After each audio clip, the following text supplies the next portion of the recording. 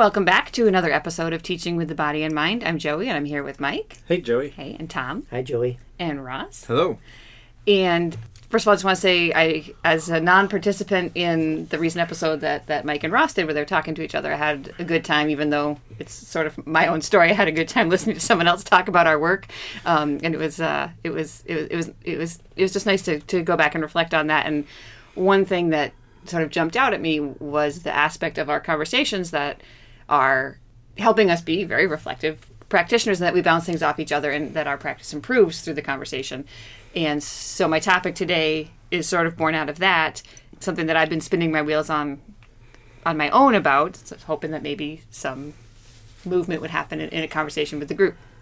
And the topic is that sort of grappling physical behavior that happens in a preschool classroom. Probably, I'm sure it happens in toddler classrooms too, but I teach preschool. Yeah. More, that instrumental aggression. You had the toy phone that I wanted, and I grabbed it out of your hand kind of brusquely. Sure. You walked too close to me, so I pushed you. I was trying to get to the door, and I bumped you on the way. Not really so much maybe a child with special needs who has actual aggressive behavior that happens too, but I'm thinking more the just sort of regular incidental physical stuff that happens in a preschool classroom that I've wondered lately if perhaps my tolerance is just so high after being in a classroom for as many years as I have, that I just sort of see that these things happen. It's not that I don't acknowledge them when they happen, or don't address the child who did the physical action, and don't address the child who was the recipient, but sometimes the recipient has more hurt feelings than I recognize, because to me it can seem kind of garden variety, and sometimes I find out that child is more emotionally upset than I understood, whether they're telling their parent later or whether they've villainized this child who pushed them one day, and sometimes I miss those things. So just kind of wondering, I just wanted to sort of unpack if my tolerance has just grown too high, and how you guys kind of think about this aspect of life in the classroom. So in some ways there's a few different things. It's the children involved in the physical alterations. Again, I think of it as grappling, because it's just grappling, not... I was trying to remember your word. I liked the word. Because I know it's different than when there's aggression in a... Right, I'm not talking about a child who's out of control and aggressive, who you have to definitely stay by and make sure that kids don't get... And I'm also talking about kids who... This is where I think maybe it's shame on me. It doesn't really hurt. Right. There's not an injury happening. It's an emotional pain, but it's not a real hurt. Yeah. But then the other thing is there's the parents. Tom's looking skeptical at that one. Because then there's the parents who are going to come to you wondering why they say that Ross is always pushing them. Yes. Accurate. Yeah. So yeah, I liked how you introduced it as, our group is one that bounces ideas off of each other. I think children think physically, and for me, what you described is them bouncing ideas off of each other physically. Does that make any sense? Yeah, but say a little bit more. So, say a little bit more. I mean, I don't know how to address the parents, because that's the biggest issue. The child going back to the parent and saying, "Oh, this kid is just." Yeah. But if we understand more about what the kids are doing, then it might be more obvious what to say to parents. Right. So talk more about. So I don't know. That was my first thought. Yeah. Because they're not always using words, which is okay. I think it's okay that they don't always have to use words. And so much of what happens is we're putting it onto the children. We're putting our own ideas about what's happening between them onto the children. And if some way we can communicate that to parents, this is... I liked what you did in your workshop in Detroit at high school when you started out. What does it mean when a boy thrusts his elbow out at another kid and knocks him? Right. And you said... I don't even remember saying it, but I probably said they're saying hello. They're saying hello, exactly. They're doing it physically. Right. And that's what kids are. They're physical beings. Yeah. I think, oh man, I got to keep all my ideas here and organized. Because I think part of it, so I'll say these kind of bullet points and then we'll see if we can come back to them. Part of it's understanding development, Yes. having parents understand development. Yes. Part of it is helping parents recognize that they're not always getting the whole context and the story from especially a 2-year-old or a 3-year-old. Yeah. So they're getting a lot of it. I think, Tom, I want to bump up that it's more than just okay, that I think it's developmentally necessary for children to bump and scrap and do those things. Because, Joey, I think your point of it's got to happen because children don't have the language and they don't understand perspective themselves, so that their world and how they're seeing things. Okay, so there's a few of those things, but I think maybe going back to, I think the first part was with parents. I think parents want only their best for children. Yes. They never want their children to get hurt. Sure. They don't want them to, and I think or be the one hurting someone. Yes, absolutely. That you want just this wonderful homeostasis of laughter and singing songs and all these great things. Right, and that children are nice. And that they not realizing, recognizing, or understanding that those bumps and those bruises and those knockdowns and those tears are all really valuable and important learning opportunities for children. And so maybe I'm thinking from my own childhood where there's more of a, you're not bleeding? Okay, well then you're probably going to be okay. And there's maybe a bigger stemming away from that. I think partly our culture has changed, but also I think it's a lot of parents have 1 or 2 kids. Yeah. And so this is a group phenomenon. Mm-hmm. You know what I mean? If a child's an only child, they're not going to do that at home. Right. Right. And if they do it with the parent's not even going to notice. Mm-hmm. Even though, and they'll say, oh, they never do that. And of course, they're always doing it to the parent. They're pushing them, getting into the purse or, But, of course, parent being so much bigger doesn't feel that, whereas if the children are the same size. So I think part of it is parents don't see it because they aren't used to group things. Because I think big families, parents are always, you watch the kids in a store and they're all pushing each other. Well, that was part of my reflection. I grew up one of 4 children and we fought. Right. I mean, we physically fought. And it wasn't okay. It wasn't, my parents weren't well, go work it out, with your fists. But we did. Yeah. And so to me, that's where I, again, think, it's a relatively normal thing in my mind. And I'm trying to reflect but this child feels like so-and-so's always blah, blah, blah to me. Right. And so then, I don't want to dismiss that feeling. Yeah, absolutely. So it seems to me that at some point in time, you're just going to listen to the parent and say, thank you for pointing that out. Now I can focus my attention and see really what's going on, because Russ, you mentioned the context. Yeah. The context really shapes what's happening. Right. And so that gives you the cue to thank you for letting me know that. Now I can really look and see if what's actually going on. Then I can get back to you. And when you observe something, because I'm just thinking of these toddlers that I was watching recently where 2 of them were building a block building. And of course, toddlers. So they're basically just stacking blocks. Right. Yeah. And, well, there's one at first, and then another child comes over and just puts a block on also. And, then the first toddler, looks, they smile at each other, and they keep putting them on. So it's that physical thing. They're not using words, but they just said, oh, yeah, you can join me. Mm-hmm. But the toddler didn't ask with words. The toddler put a block on and waited. Another toddler came over and put a block on, and they pushed the block off. And so that toddler kicked the block thing down. Uh-huh. Now, if one of those toddlers, say it was 3-year-old, because none of those kids are verbal enough to say it to their parents, but thinking, is it the child who put the block on that was wrong? Because another child did it and it was okay. Right. And of course they might get it wrong. Well, and 3-year-olds might have enough language to say no as they're pushing that kid's block over, but they're still, they're 3, you're linking. Right. You're saying, no, I want that, as you grab the thing from the person's hand. So you've linked the language with the physical, and then eventually the physical hopefully But drops either off. of those kids, so in the 3-year-old case, if say the same thing happened, a child might say, well, he pushed me. Or, and it's well, he pushed you after you put the block on his building. Right. Without asking. Or he kicked my block building down. Right, after you...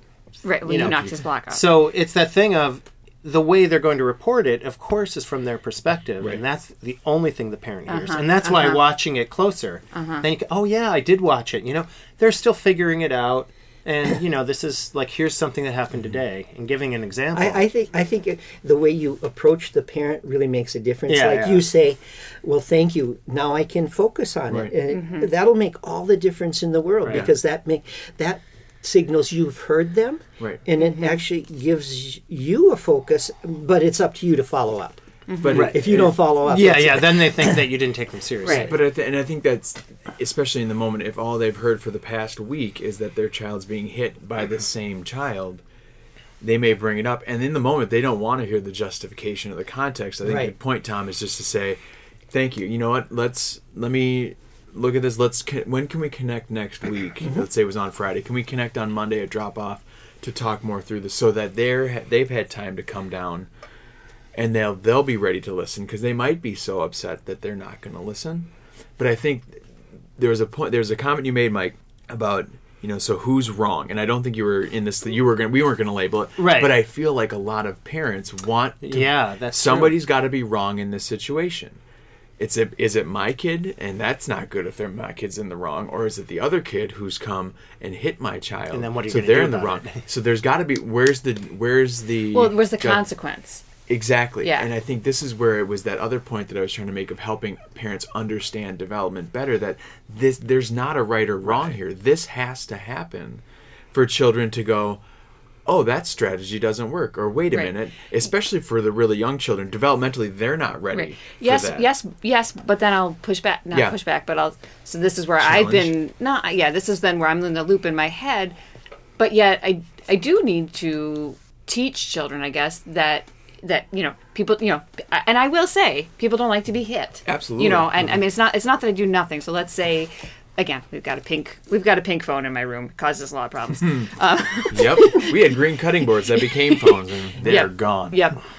I think now we have 2 pink phones. Before we just had 1 pink phone, and there was a lot of altercations. Big mistake there. I know, but they loved it so much. I know. I know. Right. It was almost a sociological experiment. It was not right, Yeah. but so like lots of fights over the pink phone. Right. So someone grabs it, maybe pushes. Yep. Whatever it might be about the pink phone, the response has to be obviously, oh, they were still using it. Yep. You can't just grab things. People Yep. don't like that. Ask for when it's done, or giving them the language. I think it's important also to say you really want that. Yeah. That's the part I think that Good point. you got to I label. can see you really want this. And Yeah. labeling emotions, even if, you didn't like getting pushed. It's not that you're Right. saying that it's not going to happen, but Right. you are saying...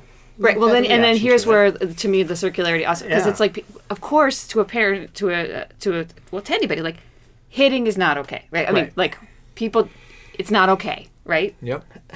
But I struggle with the like, we don't. Tom. There's a continuum Well- here. What's a hit? What's a hit? Well, exactly. But also, like, I mean, but a so hit the for me- response of like, well, we don't hit. Yep. But No. you just did. So then I struggle with like I can't say there's no hitting in my classroom, Right. Because there is, and I can't Yes. say we don't hit in this classroom because they do. Yeah.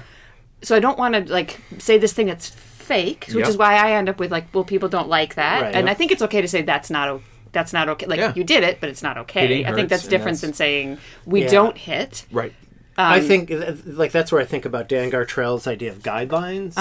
Right. Because whatever, I always used it as we take care of each other. There's Right. other ways to say it. I can't. Right. You had a different way to say it in your room. Yeah. Taking care of ourselves, taking care of Respect, each other. respect Yeah. yourself. So it's that respect thing of others, saying, respect- well, probably weren't taking care of each other there. Right. But it's not like part of taking care of each other is that sometimes you do breach those, but then you do it. So Right. it's not that, like, oh, let's reflect on that. A guideline's a way to give a reflect. So it's not like we don't hit, but it's Right. more like, maybe that wasn't taking care of someone. So it's not that Right. things aren't going to happen, but then it's not just, well, we don't do that. It's more about, Right. well, was that? I'm still and having it gets trouble. into your spectrum. I'm still right? having trouble with just your word hit. Yeah. Because Yeah. Well, I'm just using hit because I'm not sure what to. I'm not sure what a parent word. might call a hit. Well- you might say was just some incidental bump. Of course, no. That Right. is that I is mean, that is the exact gray zone that I I'm mean, is in it, of is like a hit like what I can Yeah. tolerate. where you just Right, what I can tolerate versus what a parent hears, Yeah. Exactly. or a child perceives. Yeah. I mean, Yeah. I don't want to take the feeling of a victim away Absolutely. from the kids who feel that way. So yes, I think and that's what I mean. Like, well, somebody will come tell me something happened. I'm like, oh, and this is awful. But it's like, well, no one cried. Yeah. No one, sometimes kids will tell me, so-and-so hit me. I'm like, okay. And I certainly go deal with it. And I'll say, kind of what happened. And then I'll say to that kid, like, I'm sorry, because I want to own that doesn't feel good. So I don't make the hitter always apologize, but I'll say, I'm sorry that happened. Yeah. Because I don't want that to happen in my And in part my of it is classroom. they have to be the problem solvers whenever possible. You do have to intervene when you need to, but there's also times when the kids are going to figure it out. If they're jostling over a block and they, like in that thing I said, like the other child did just go make his own stack. Yeah. Like he did figure it out. So Right. they Right. didn't have to talk anymore about it. Right. But then it's like, why would you intervene, right? Because no one's crying. They're just kind of looked at each other and then Right, like... but they might go home and say, Right. so-and-so hit me. Or they might think, so-and-so hits me, and I don't like them. And the other thing... And I you think- might not know. And the big kid is going they've to be just the one who decided that. gets sort of blamed the most, because I'm just picturing there's a toddler. So he's already 3, right? So he's got to that, whatever. He was the oldest in the classroom, Yeah. and he's already the biggest, like regardless of age probably. And he gets really excited. And kids fall down when he gets excited because he's moving his arms. All the kids are moving their arms and jumping up and down. But he's not the one who falls down. Right? And so I know that when he's, the next year is going to be the hardest one as kids try to play more socially. Right. He's going to be knocking people over Right. just in his attempt to play. Right. And parents are going to hear, oh, this is the kid that pushes. Right. And it's that thing of like, well, actually your child pushes just as much. It's just that It doesn't, they can't knock you him can't over. knock down the immovable horse. Karen doesn't want to hear that. I'm sorry. No. That's No, not. I should say that was not what I would say to the parents. Yeah, but I think it's the undertone of what the message is that trying to help them recognize that there's it. So Joe, I think it's very fair to assume, not being in your class but knowing who you are, that you're going to address those situations when they come up.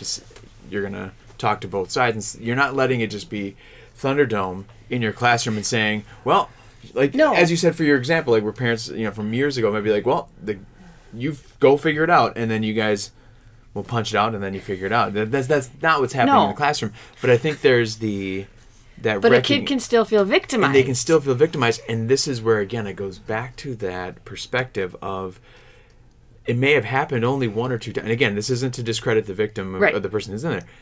This is the idea that also children can perseverate on single instances.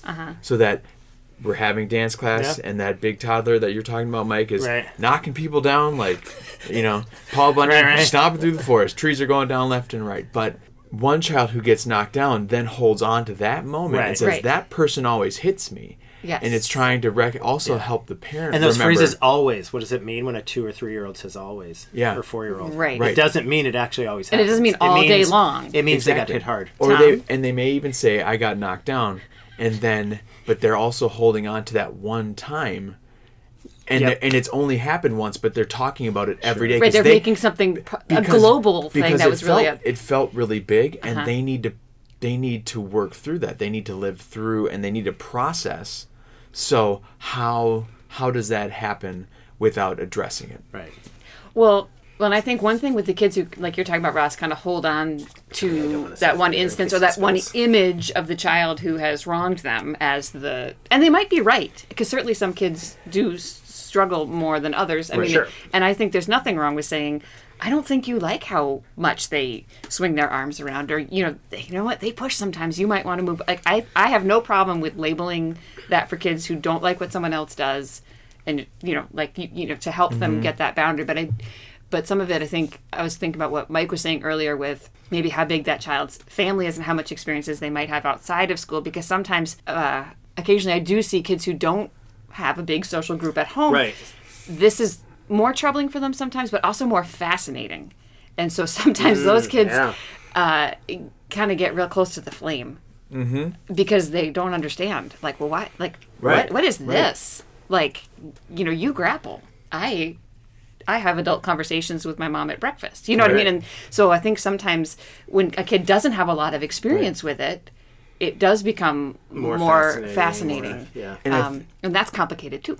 Well, I think that might go back to what Tom was saying, how that body is the first language. And so the children who are engaging only in big conversations, it might be like, but I almost need this physicality. I need to do more of this to some degree. And that doesn't mean jumping in and having big WrestleMania events. Right. But recognizing that there's, like you said, they're being drawn to the flame. Like, I must know more about this. Well, also, I do see, especially when we're talking about toddlers or 3-year-olds, when their parent comes, they'll run into them pretty hard. Yeah.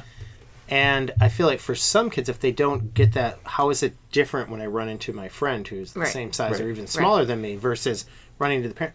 Because parents won't see that as being aggressive because they understand the intent. And even if it is a little harder than you should probably do, they're still okay with it. And I think because they're also physically they're bigger, so they're not going to feel the impact the same way as another classmate. So a kid who doesn't have siblings where they like learn to like, okay, with this person I do it this way, with this person I have to hold off a little bit, control it a little more. I was just thinking, I just saw one of our younger children and his kind of newer baby brother. His baby brother's probably 6 months old at this point, but him turning baby's head to be like, I want to give him a kiss, and mom's like, not.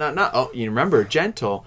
So I think that sibling thing is really key, because especially when there's babies involved, how do you really tell a young 3-year-old how to be gentle? And they really need to learn and have a lot of hands-on. No, remember, this is what this means. Yeah. And it's that modeling. So I think, in a way, we do a lot of that modeling in certain situations. But then, like you said, when they run up and smash and crash into you for a big hug, we don't say, oh, hey, that was really hard. Right. Because we know it's loving and it feels good.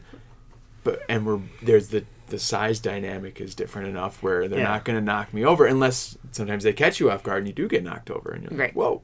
Well, believe it or not, this was actually very helpful. I mean, I think there are so many elements at play, but it's good to be reminded by you guys of just this is very developmentally appropriate way that kids do communicate. Not that it is okay, not that it feels good that it happens, but because in my head, I'm wrapping it up, but in my head it was sort of like, well, do I need to get firmer? Do I need to get, is responding with more harsh consequences? Like, again, am I too loose? Right. Again, not that I don't acknowledge when someone gets hit or pushed. That's not, I don't want to mischaracterize, but at the same time, I feel like I know that it's part of development. And so you're not shaming them when they hit? No, sorry.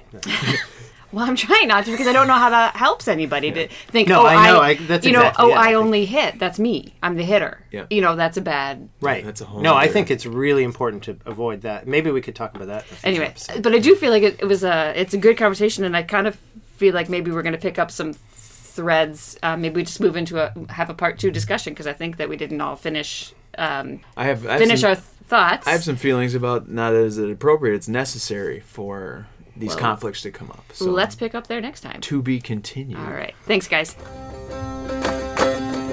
Thank you for listening to Teaching with the Body and Mind. We'll be back again next week with another episode. Music is by Big Wheel Popcorn.